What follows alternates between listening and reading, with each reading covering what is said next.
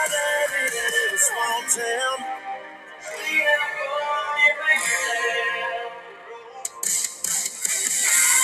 here we take care of our own. You cross that line, it won't take long for you to find out. I recommend you don't try that in a small town. Welcome back to Real Voices of the Game. I'm Dave Dagostino, and I'm joined by our host and star of this show, Sal Marinello. And this is the Hot Corner with Coach Sal, episode 361 on our network. Almost 60,000 subscribers now. We should be closed in on that by the end of the week. We appreciate your support. Make sure you give Sal 5 stars wherever you listen to it. Write some nice comments because we do battle the analytics of the podcast world just like they do in Major League Baseball. And to our first affiliate friend here in the marketing world, Blackout Coffee, Be Awake, Not Woke. Appreciate your friendship. It's been about a month now. We're closing on that 1 month anniversary here. And we're going to expand that partnership in the month of December. So to reward our podcast hosts here like Sal. But thanks so much. At checkout, David, all capital letters with the number 20 after it. Get you 20% in your first purchase. You can buy as much as you want. It's a great time for stocking stuffers. And then after that, you'll get 15% in perpetuity. And that's, we love our friends that give us discounts, that love coffee and love baseball. So with that, Sal, welcome back to your show. Great to be here and early in the week, but after kind of having a week off, it's good to get back at it. Yeah. Before we get going, just want to plug a book here. Your friend and my friend, Ted Kubiak. If you guys are looking for a stocking stuffer for your young baseball players out there or softball, Ted's got 2 great books, Old School, which is the evolution of America's pastime. It's, what happened to the game I love. Ted wrote a great book there, forward by Tony La Russa.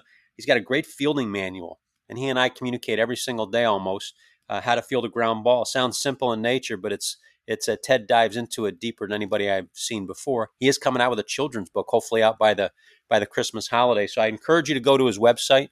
I'll put it in the show notes. And if you're looking for a good stocking stuffer books for the kids, those are 2 great books for your kids. So with that, Sal, what do you got on the store today? I know with 2 weeks off, or the week off anyway, not 2 weeks, a lot of stuff going on out there. I know you've been DMing me, texting me, forwarding me stuff on Instagram.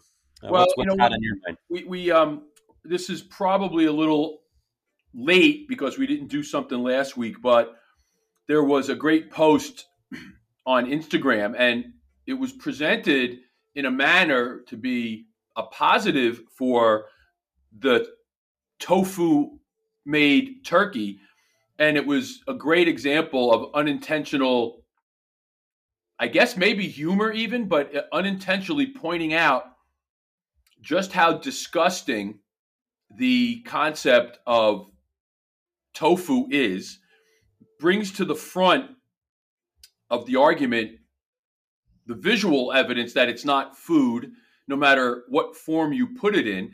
And they actually show you what they do to process it. Again, I wish we had a visual medium here, but it's just disgusting. It's in a vat. Think about the most industrialized processed produced food you can imagine, and that's what tofu is. And these soy products, Dave, soy was originally used for industrial solvents, not edible purposes, and it's been turned into this supposed, alleged healthy alternative. We talked about on the Roundtable show, the word of the year was authentic, and we kind of came to the conclusion that by calling or by claiming the word of the year is authentic, we're being gaslit once again because we're in a most inauthentic time. And here's a great example of garbage being presented as gospel. Maybe that's a good one. Garbage as gospel, and that this tofu somehow is going to be better for you than turkeys.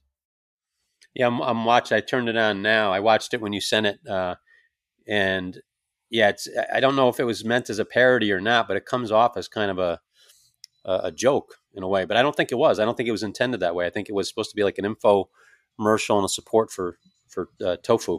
Well, one of the great, I don't know if it's ironies or situations that have arisen here this year. Again, they're putting the pedal to the metal here with pushing this anti-meat agenda, and we're going to get into it a little more. But a great post was, well, turkeys have the alternative to turkey. Be the vegetarian. Save the turkeys. Well, turkeys are not vegetarian. Chickens are not vegetarian. They eat other animals. Turkeys will basically eat anything.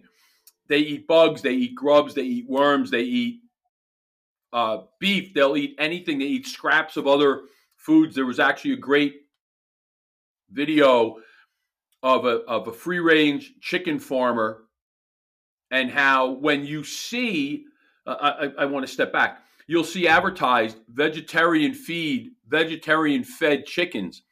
First of all, that's all BS. What that means, Dave, is that they're caged. They're not free range. Because if they're free range, left to their own devices, chickens are going to eat off of the land. They'll eat whatever.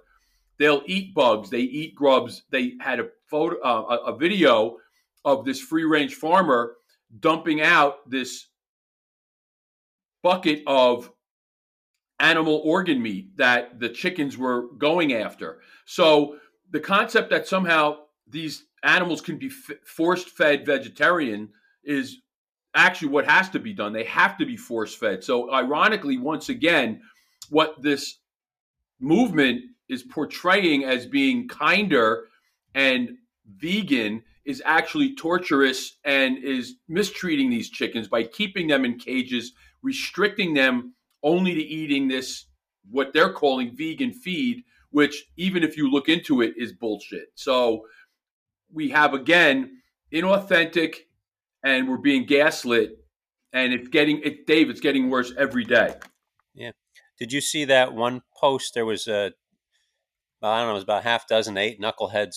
They were trying to stop, I guess, a place where they either turkeys or chickens, and they were vegan, vegetarian, whatever it was. They were opposed to eating chickens, and they locked their necks. Yes. In the rotational device. Like, as soon as I saw that, like, I didn't even read the caption. I don't even know how I looked at it. And then I think you sent me a copy of it as well. So we must be getting the same feeds and stuff. Or look, we obviously share similar what we look at. But yeah, I was like, there's no way they're going to put their necks in that. And the idiots did. They put their necks in, and one kid almost died. It was great. And for people who haven't seen the video, think of the old dry cleaner rack that moves through to get to your clothing item. And they use this in some way to feed the chickens or process the chickens at this chicken farm. And these idiots went in there and zip tied or used some other kind of device mechanism to tie themselves to this thing. And as it turned off, it was tightening on their necks. It was great. It was beautiful. It was classic. Oh, I couldn't even. Like, I try to be empathetic and not sympathetic, but try to, like, what on earth were they thinking doing that? And it's really fools with a cause. They have no idea what they're for, and they just looking to be sensational. And they're drone like. They'll follow, as you said. They're looking at all this inauthentic material out there, and I looked at the age of those. Those are kids. Those are teenagers. It looked like, right? Well, yeah, because again, they're being force fed this information. They have no backing to it. We're in a position. There was the old phrase applied to political candidates: their support is an inch thick and a mile wide, or a mile long and an inch thick. Basically, meaning it was surface support, and that's what these people are. Whether it's your environmentalists, whether I'm talking about climate change, whether it's the vegan, vegetarian terrorists that are doing these things to disrupt production. It's all based on phony science. There is no real science that backs this up. And again, in a time we're being told things are being authentic, it's the opposite of it. So you have to keep all this in mind. It's a concerted effort to actually, it's control. We talked about what this lab-grown protein, whether it's a fake chicken or beef, is nothing other than an attempt to take control of the food supply by big tech. And it's, whatever you want to say is the reason, whether it's a flat-out money grab, whether it's control and power, it's probably a combination of those things. That's what this is. So we're seeing it. It's been in the narrative from the fringes for years, and now it's coming out in the open. It's as if that we're being told what this plan is. And right on cue, I sent this to you. I believe I didn't send it this morning, but or maybe I sent it in our text and not in our regular stream. But they are now. Yes, it was in our text stream. The United Nations is going to call on Americans to reduce meat consumption because of climate change. So we're seeing this control being initiated, Dave, and they're going to start to use these, quote, fake emergencies to control both the food supply and the water supply. The next thing that's coming down is the water supply control. So just be aware. Yeah, I've got two different kinds of pumps I bought just in case there's messing around with that stuff. But yeah, you sent it in multiple spots. There's this whole the next push to stop eating meat. I mean, there was a guy, Matthew Lau, I think you sent, he's a biochemist, said that if people stop eating meat, we'll save the planet. I mean, just as simple as that, 10 words. It's crazy, but I guess that's more promotion for this human engineering meat. And it's agenda over health. There's no, we're at the point where people of science are willing to deny the science in many fields and come out with proclamations like that. You can't take that big of a piece of the ecosystem out of it and expect that we're going to have a healthy ecosystem. You're just not going to, it's not going to happen. And there's been a lot written about it. There's courses, the whole agricultural sciences course study is based on a healthy ecosystem where you use the land. This concept that you can't cut down trees, you can't farm the land, you can't eat animals, you can't eat meat, is just the exact opposite of what society has and civilization has done for thousands of years. And you can cherry pick data to make your point. Are there some regions of the world where the tree growth is less than it should be? Yes. But in the bad, evil, industrialized place like the United States, we have more new tree growth than we've had ever in our history. And that's with using it because we have a plan. There's a plan to use it and to sustain it. Again, think about the ridiculous concept behind the position of those who want to remove the meat from the food chain and want to tell you you can't farm the land or cut trees down. So they will have you believe that the people that do that want to do it to the point where there's nothing left so that they put themselves out of business. It's just so illogical and anti-intellectual that it's amazing to believe that people buy into it, but yet here we are. Yeah. And of course, people understand if chickens aren't eating properly and we're eating chickens, then that indirectly and directly affects us. If you were to describe a chicken, again, we were talking about chicken, but it's they're opportunistic omnivores. They'll eat. If you could turn on any of those websites. I think Eat Wild is the one that we've looked at recently. You'll see them dumping meat on the ground. Those chickens swarm that stuff like crazy. But they will eat, the grass plants because if they're out there roaming, that's perfectly fine for them to do. But they do not exclusively eat that, just so people know. And that's not the kind of chicken you want. And you don't want this fake lab grown stuff. It's amazing to me. You're going to have, we talked about it, highly processed, using industrial processes and solvents to make a food edible. The beyond meat or beyond beef, beyond burger, whatever that garbage was called, is so highly processed. So many chemicals come in touch with that, come in contact. And then again, they're pushing the same people, the same thought process that drives this anti-meat, fake meat, beyond beef are the ones telling you, well, you shouldn't drink water out of a plastic bottle because of the forever plastics are in touch with the water. It's just so wildly inconsistent and no one ever calls out these people on their bullshit. It's amazing. There's a great video, Dave, that it has nothing to do with this particular subject, but Elon Musk did an interview with a BBC reporter about 6 months ago. And the BBC reporter opens with this line that basically says, what do you say to the rise in hate and anti-Semitism and white supremacist and all of these? What do you say to the rise of that on your platform since you've taken it over? And Musk basically said, well, can you provide me an example of this?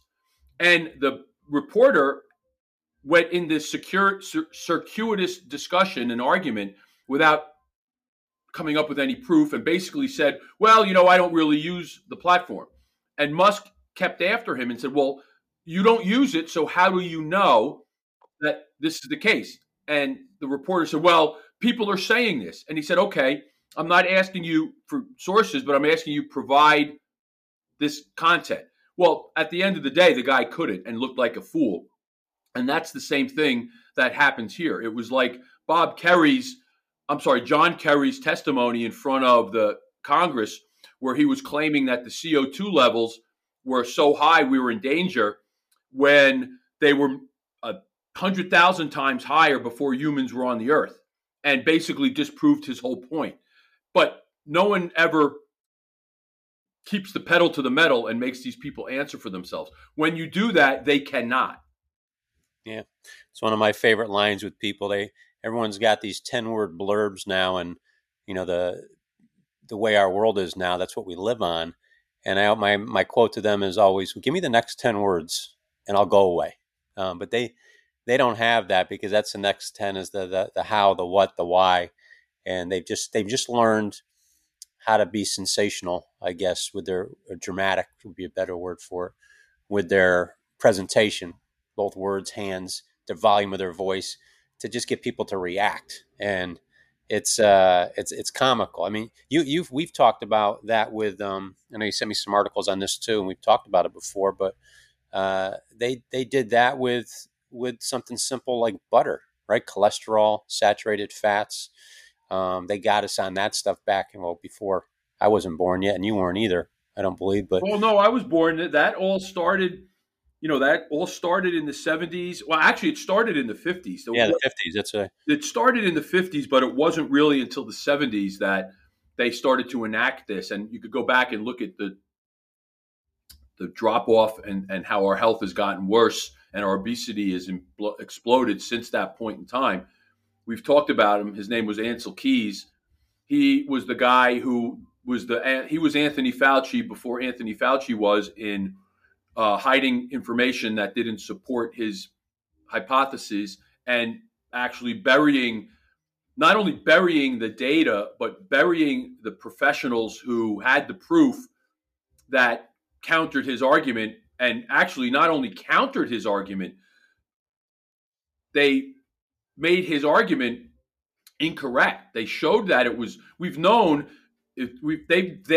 have known since the 50s that it was sugar that was the enemy and was causing, and processed carbohydrates were causing this. So it's the same continuation of this denial of the information at the expense of our health for the push for the benefit of their agenda. Yeah, and this was all one. I mean, this was the American Heart Association pushing this, right? Well, it was the American Heart Association, but Keys was involved with the first food pyramid, and big food, whether it was, I think it was American Fruit something.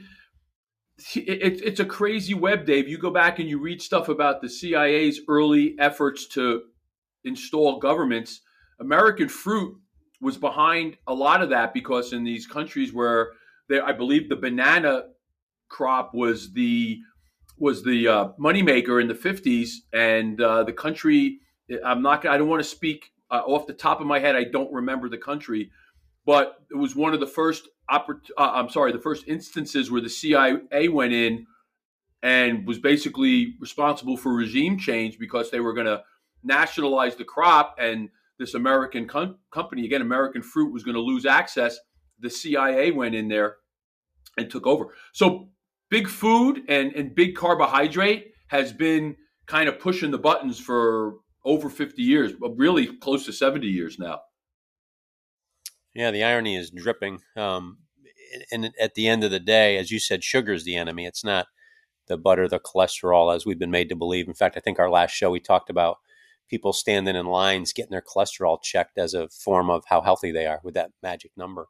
And I couldn't even tell you what mine is, and I've never stood in line for one. But well, despite the fact that they know that the lower cholesterol numbers have higher all-cause mortality, so that shows you what that information, and the fact that that's, you tell people that and they give you that glazed over look, like they don't believe you when it's readily available. Even if Google tried to keep that information from showing up, it's very easy to find. It's just crazy. Yeah. Well, one of the things, and this is my selfish question of the show, I always have at least one, sometimes more than that, but I had sent you something on. I'm very deliberate about what I put in my body. And because I am doing a lot of extra running and training in that regard, I drink salt water for hydration. Now, I don't think I've ever felt dehydrated. I couldn't tell you what that feels like, but I agree with you that often as a college athlete, a professional athlete, and even beyond that, that I've operated in a dehydrated state often, a lot. And I don't know if the salt water works. I've been told it does. I've been trying to drink it. Been doing it more probably the last few months than ever before, more deliberate. But share the myth of dehydration with our audience, because I laugh at these kids. Like my kids play soccer, and soccer practice is like, I don't know, 90 minutes to 2 hours. And these kids carry these jugs of water like they'd be abandoned in a desert for months at a time. And I'm like, what the heck's going on here? Like some of them have 2 and 3 they're carrying to a 90-minute to 2-hour soccer practice. They do it for basketball, same thing with baseball. I don't ever remember carrying a water bottle to practice. And I think if somebody did, that we would probably got made fun of and teased if we brought a water bottle to practice. So there's so much to unpack there, Dave. There's no such thing as 100% hydration. All great athletes perform in a state of dehydration. So the concept that you're in some kind of danger because of dehydration is, again, anti-common sense, anti-science, anti-hundreds of years of visual, tangible, athletic, high performance that runs in the face of it. And again, I'm not apologize for not being a marathon fan, but I believe he was a Kenyan gentleman who just set the world record for the marathon, ran some horrendously, ridiculously good, horrendous in a torturous way to what it must have been to go through that. He ran the marathon at some sub 4 something. It was like, I'm going to guess and say it was 4:24. Maybe I'll look it up as we're talking here and see, because I want to be accurate. But again, the guy's pace was at a point that they now have a challenge where they have this treadmill that they built that allows you to get on at the speed this gentleman ran the marathon. And it's a softer bed. So if you fall, because that's what happens when you take a good athlete, you're not talking about a couch potato. They're taking conditioned people and putting them on this treadmill and having them try to run this marathon pace. And they actually ultimately fall because of the pace. Yeah. So this guy, I guarantee you, wasn't drinking much water during the marathon. And these top-level marathoners know that they don't drink during the race because it slows them down. And we've talked about, again, this concept. We're repeating it, but these things need to be repeated. There's this thing called the rate of gastric emptying. And it kind of is a fancy way of saying is how fast does stuff go from your stomach into your system. When you're in these high performance situations, that rate of gastric emptying slows to a crawl. So the amount of fluids that they are asking these people to drink, and in many cases, Dave, it's the young kid, it's the mid-range athlete that's a rec, high school, athlete. They're drinking all this water. It's not getting into their system because the body has prioritized other functions so that fluid, that liquid is sitting in the stomach and sloshing about. And if you read the book Waterlogged by Dr. Tim Noakes, the book starts with the story of a woman, the typical mid-range athlete we're talking about, ran the Boston Marathon and died from overhydration. She actually drank so much water during the marathon, she didn't lose any weight during the marathon. So, and that is a common thing. And if you read Dr. Noakes's book, he gives you all the resources and all the specific instances of people who have died from overhydration, and there aren't any cases of people who have died from being dehydrated.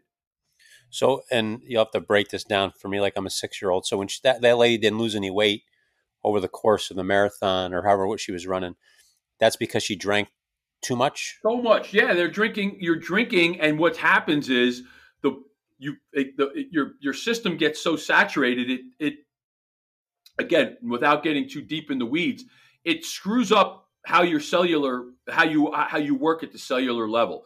And the problem is, Dave, the symptoms that present are similar to dehydration. So if you read the book, what they tell you is woman came into the tent, exhibited these symptoms, which are very similar to dehydration. So what do? They pump her with more fluids, which exacerbates the problems. You go into kidney failure and you die. And the cases of that are greater than that same level athlete dying from dehydration, because there are no cases of people dying from dehydration. Yeah. I'd probably drink an 8-ounce glass of salt water in the morning, like 30 minutes before I work out. And just because that's what I read and I saw. And I don't know if it's helped. It's hard to tell. I don't feel, Well, but Dave, you are so good with what you eat and you're probably walking around at a high level of hydration in your normal state. And if you have a balanced diet, I don't believe you need that pinch of salt. However, a pinch is not going to, one way or the other, make you or break you. If you're doing nothing right, drinking that salt water is not going to help. And if you're doing everything right, it's certainly not going to hurt, but it's negligible how much it's going to help, because you're getting sodium in. You should be getting sodium in during your diet during the day. Again, sodium is like cholesterol. People were told to avoid it. And when they look at the data, what happened as a result of that, people again had worse outcomes from avoiding salt than from eating salt. Well, to go to your dehydration point, and this is only recently that I started taking a look at it. I would say the very first ultra I ran, this is probably 5 or 6 years ago. When somebody told me they drank salt water, my initial thought was that's going to dehydrate them, because that's what I grew up hearing. And whatever I was listening to, whatever schools I went to, that salt will dehydrate you in that form. And it's not true at all. Apparently, all the top-notch runners there were drinking it. And, and I didn't touch it because I didn't want to do anything different, because it's running 100 miles is abnormal in itself. But, I didn't feel dehydrated one time. In fact, I had people trying to push stuff on me. And God, when you're active, that's why I laugh at these kids bringing all this water. Like, when I'm active, the last thing I want to do is put more stuff in my stomach. Yeah. I can feel every bit of it. And maybe these kids aren't active enough at practices and whatnot, but oh my God, they so badly, they need and want drinks. And I don't know what their school is like. I don't know how they operate in their normal day, but to need drinks every 15, 20 minutes to me it's laughable. Like, I'm not sure what's happening to their bodies. And I'm guessing it's probably all the other bad stuff. Like you said, they're probably they're eating so much bad stuff. Because we'll laugh at Harper, our youngest daughter. She'll come home with a full water bottle. Like, did you drink water at practice? Like, yeah, when the other kids get water. Peyton and I, it's our older daughter, we do drill work. And they're like, we're not thirsty. All right, so we've talked about this, but they've done research and they said the best guideline is you drink to thirst. And it's called I'm not sure how, it's a Latin word, libidum or libidum. AD, and then the word is libutum, I think, or LU. Lubitum. And that means you drink to thirst. So that, despite all this BS, despite all the Gatorade science, despite all of the sports nutritional stuff, when you're thirsty, you drink. If you don't eat, no matter how much water you're getting in, Dave, you're never going to be hydrated because food is about 80% water. So if you undereat, you're going to be dehydrated. If you're the kid or the parent who lets their kid wake up, not eat, they had garbage for food the night before, they wake up in the morning, you give them their little bottle of Gatorade, or not even water, you give them Gatorade and send them off to practice. And then you wonder why maybe they don't have a good practice, they have a headache, whatnot, whatever follows from that. That's why. That's where dehydration. You get all those problems that come from not eating and not drinking water regularly. It's not, I'm going to drink and we talked about this. Cramps are not from dehydration. Cramps are from neuromuscular fatigue. Yeah, and you mentioned Gatorade as an example. Sugar will have that effect on you, right? Well, it'll dehydrate you. Or no? I mean, I haven't seen that. I think certain foods, because if you're eating carbohydrates hold on to a certain percentage of water per gram. So I don't think it's just, but it's not giving you any useful energy. People think that you fuel with carbohydrates. That's because you've basically taught your body that's what they need. That's what it needs. They've had people who do what you do, Dave, and eat a high-fat diet, and they're able to use that kind of a diet to fuel themselves through these ultra marathons. So yeah, I had a big dinner the night before, and I really didn't change much. But I did have people pushing liquids on me the whole race. I mean, they have little stations set up like every 7-8 miles where you can load up, and people act like they're at Thanksgiving dinner. They're down there chowing stuff, and I think I grab like they have a little cup of pretzels. I don't want to stop. I'll grab a little cup of that and maybe hold those on and chew on them or whatnot. But that's more just to kind of keep me awake sometimes, right. And keep me focused on something other than my hips or my knees or my ankles. But yeah, well, we're kind of talking athletics. I didn't mean to get down the running road because I'm like you. I mean, I think, but all those things, it doesn't matter what your endeavor is.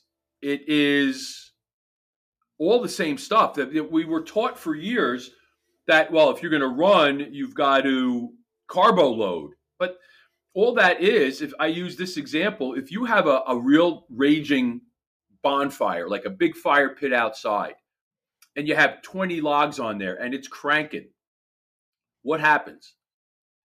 That fire constantly needs those logs put on it to keep that level going, or else the fire dies.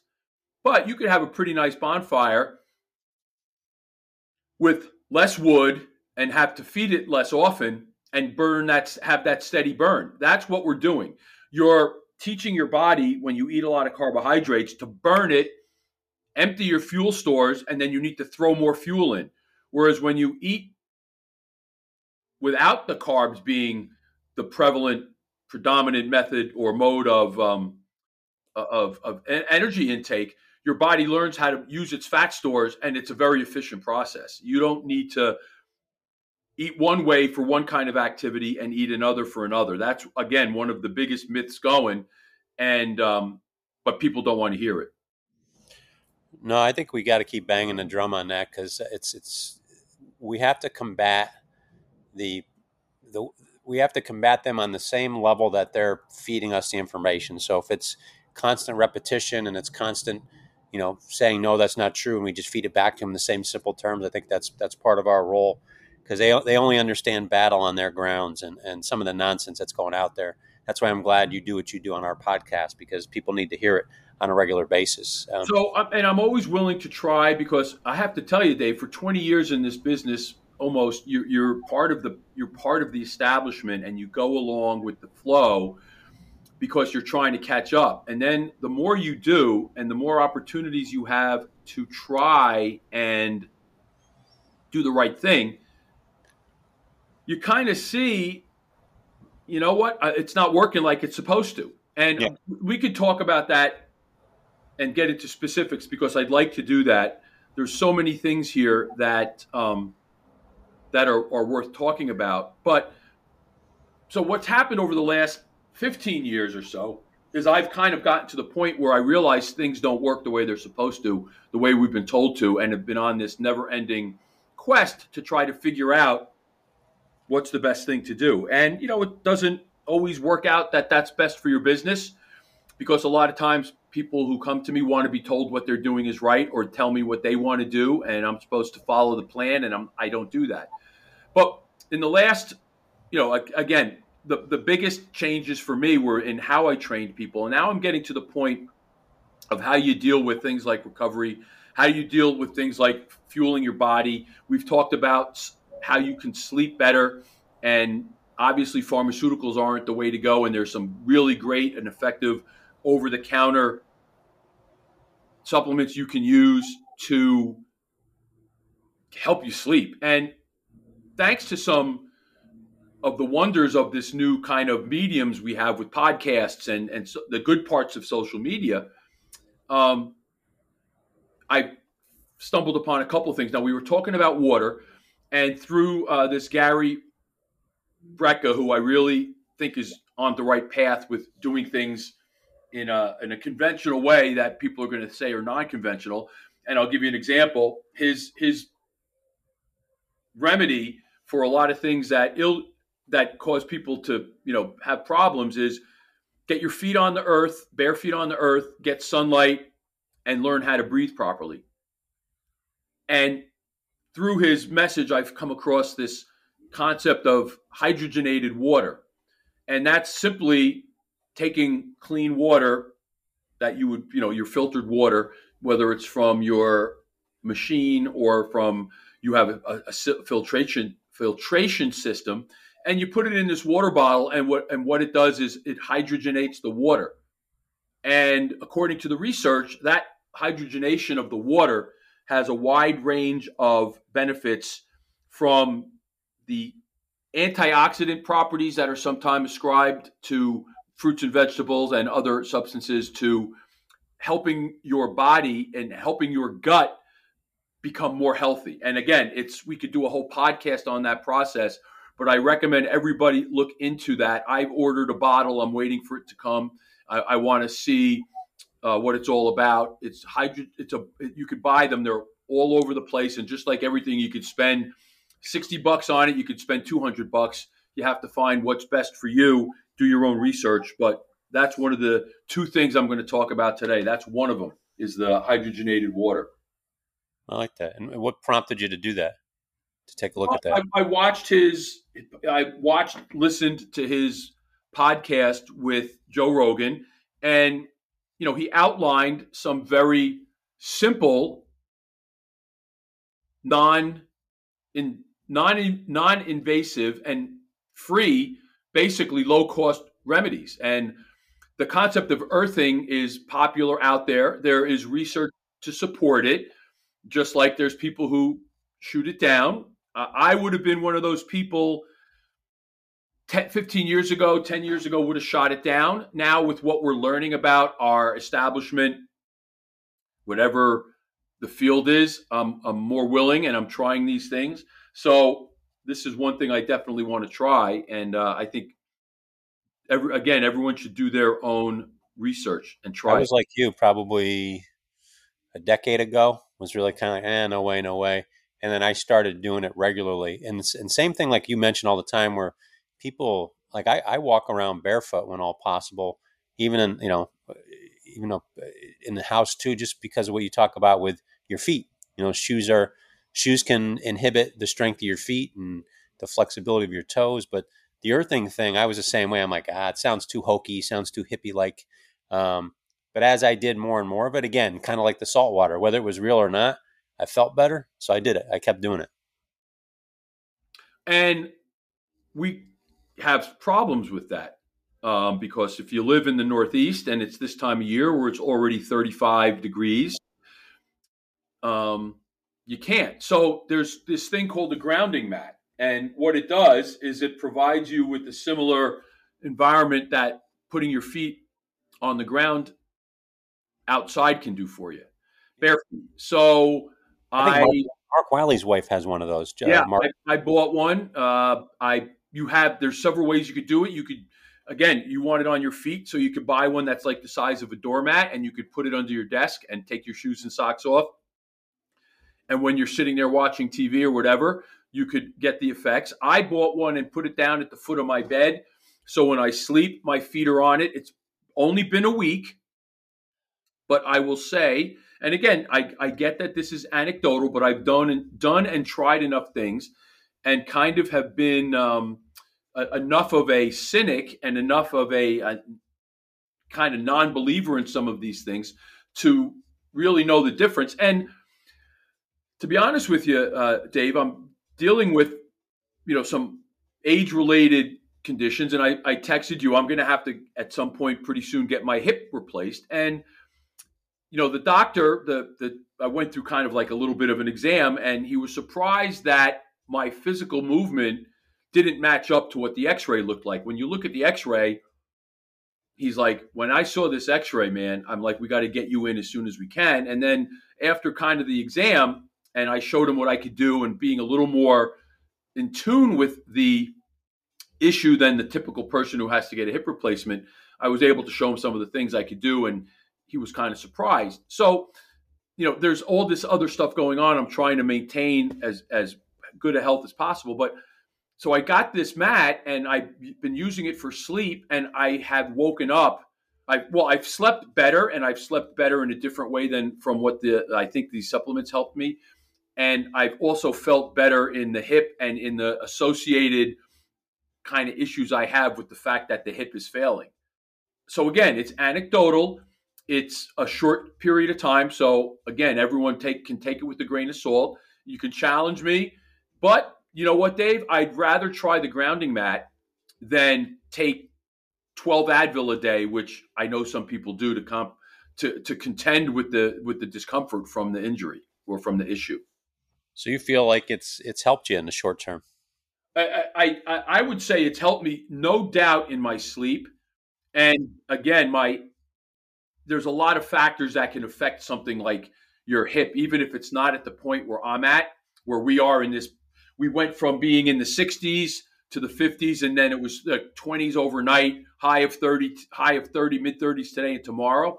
So most people's bodies are going to respond unfavorably to that. Yeah.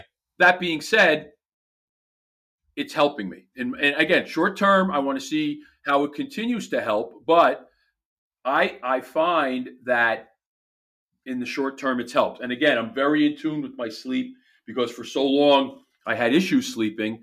And in the last couple of years, with the advent of the different supplement cocktails I've tried, that this is a kind of totally different sleep. I'll have to give it a try because I have the same thing. I woke up for years at, almost to a T, 3:30 in the morning, and I'd get up and I'd just start my day, and I'd sleep less. And I went to sleep doctors, and they said, "No, you're fine. You're healthy. Just get a hobby." And I kind of joke. So I do that now. I leave, but as I look on that, it says it's possible, and maybe it's your influence on me. It could have an adverse effect later on down the road, even though I'm healthy now. So I've started taking magnesium recently before I go to bed, and it's helped. It really has. And again, whether it's anecdotal or not, I've been sleeping through the night. I would say probably the last 3 weeks, and I find that my energy throughout the day is better. Now, sleeping through the night for me is getting up at 5:36, but I find I'm more clear-headed, less cranky, I guess my kids would say.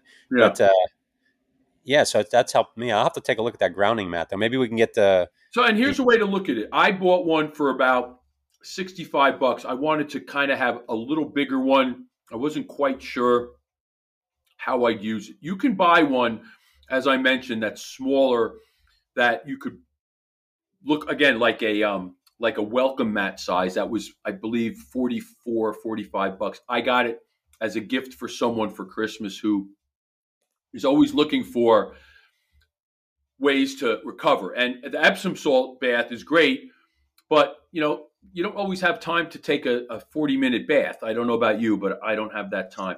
And I don't always love the way that feels, even though it feels great after. So when you think, Dave, of how much a bottle of Advil costs that people are going to use to cut into their inflammation and some of their discomfort and pain, that spend the money. And you know what? Buy it from Amazon. Try it for a month. You could send stuff back and get your money back. I think it's a 30-day with Amazon. So try it. Again, you're not going to be putting the NSAIDs in your body, whatever your poison is, whether it's Advil, Tylenol, whatever. Try it. You got nothing to lose, and you like I said, you could get your money back even if you don't. Even if you say, you know what, for $45, for $65, it's worth whatever peace of mind, incremental, placebo, whatever it could be, to try it. And again, I think we're at a point where you have to start looking at these alternatives, because the line of bullshit we've been fed for years about what we're supposed to be doing and what's the good thing to do to take care of ourselves is so far from the truth that you have to consider the alternative. So we talked about this, and so I'm glad we got to those two things, the hydrogenated water, and we're going to go more into that because hopefully by the next cast I will have my bottle. I don't know if I'm going to see any difference, but there's a whole slew of things that this hydrogenated water can do to improve the state of your gut, which is hugely important, especially for people who don't eat great. Also, if you are taking supplements, this hydrogenated water can help you absorb your nutrients better. I would look up Gary Braca online about hydrogenated water. He's got a clip that I've seen on TikTok that's pulled from the Rogan interview where he kind of goes through the process. But try it out. But Dave, you brought up the cocktail or the fact that you're taking magnesium. So I have a couple of different cocktails I've used for the sleep. We talked about this one. It was L-theanine, apenine, and magnesium L-threonate. Those were the three that I originally. That was my first iteration of an improved version of what I was taking, instead of just taking magnesium and hoping that would help. And I took that, and it really did help for a while. It was the first, I would say, cocktail that got me to the point where I was sleeping through, and if I woke up in the middle of the night, was usually able to go back. Now, what I will tell you about that is the apenine and the theanine could be a little pricey.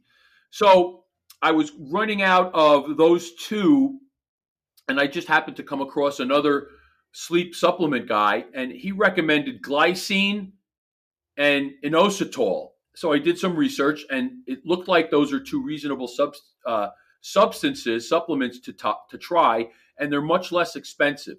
So I kept the L-threonate because that's the one magnesium that they say if you're going to take a magnesium for sleep, that's the best one. And then to pair it with this glycine and then this inositol. So those are all three I get through Amazon. They're all readily available. There's no side effect. I don't have any stomach distress or anything from that. And it's a less expensive version of that other cocktail that I kind of used. And I find it to be just as effective. I like that. No, that's a lot of good info for our audience here today. How do you want to leave them today? And I'll take a look at I would recommend everybody of those three things we just kind of ended with: the grounding mat, the hydrogenated water, and some kind of natural supplement sleep aid mix. I would advise everybody to look into one of those three things. And I don't believe in New Year's resolutions, because I think if you want to do it today, do it today. Don't wait till January for some reason. Do it. Go take advantage of the sales online. Buy one of those mats. Get one of the bottles of hydrogenated water. Check it out. Do some research. You can find data. You're going to find a pro and a con.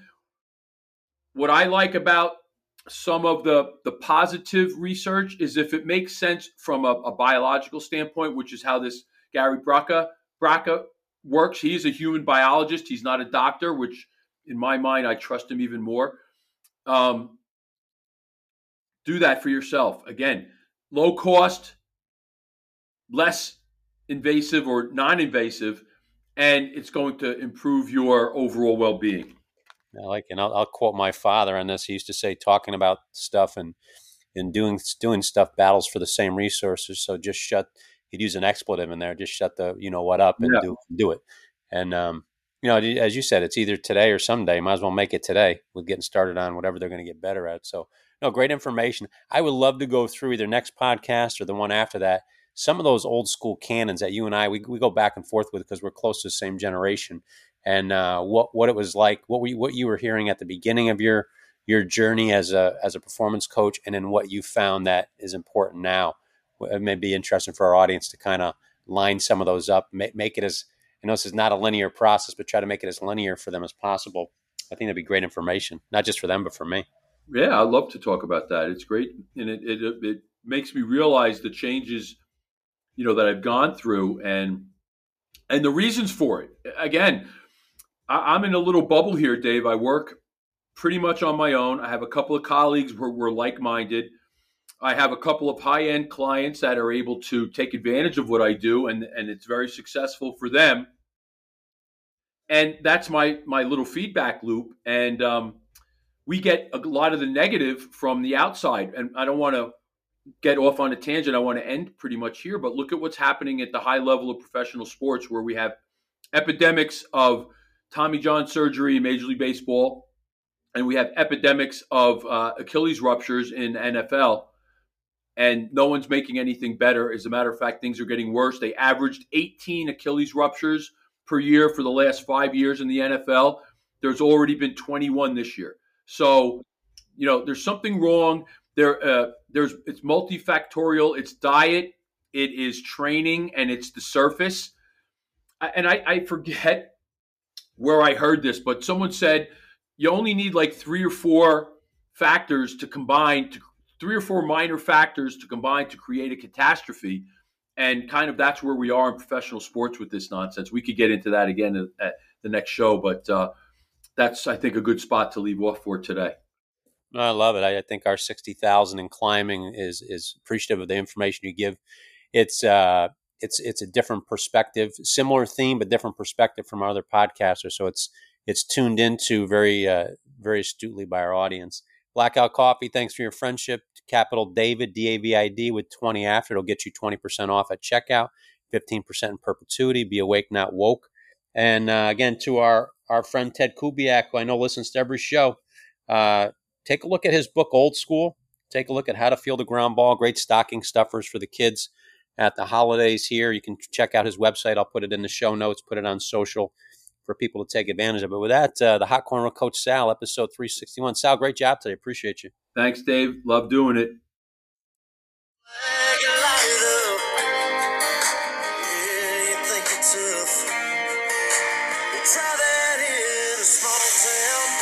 See how far you make it down.